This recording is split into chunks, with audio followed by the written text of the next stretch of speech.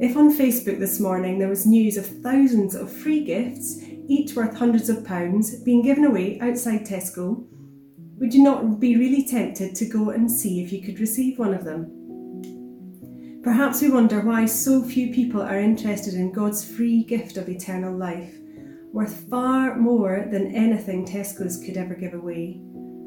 Why do we so often feel like we're talking to a brick wall when we mention our faith to those who don't believe? Paul in verse 3 talks about the gospel being veiled to unbelievers. To them, this amazing free gift is hidden. What makes it so hard for people to see that gift that is offered to them? Paul writes, "The God of this world has blinded the minds of the unbelievers to keep them from seeing the light of the gospel of the glory of Christ, who is the image of God."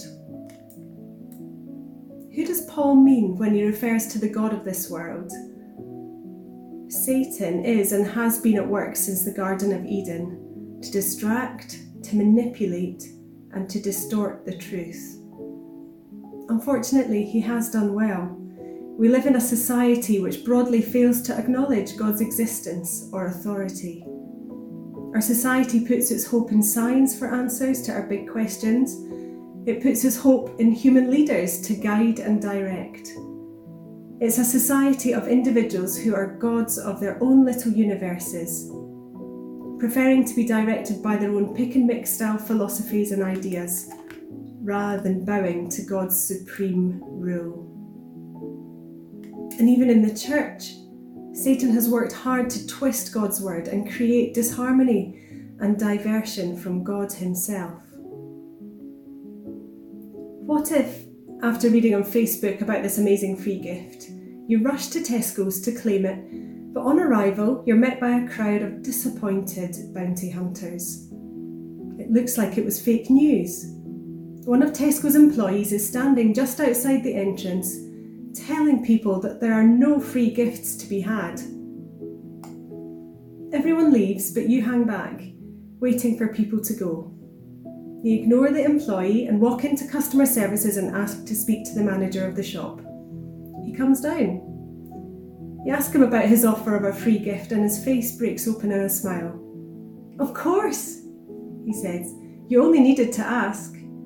He handed over a £500 voucher to be spent in his shop any time. When you mention the employee who's been standing at the door, telling people there was no free gift, he rolls his eyes.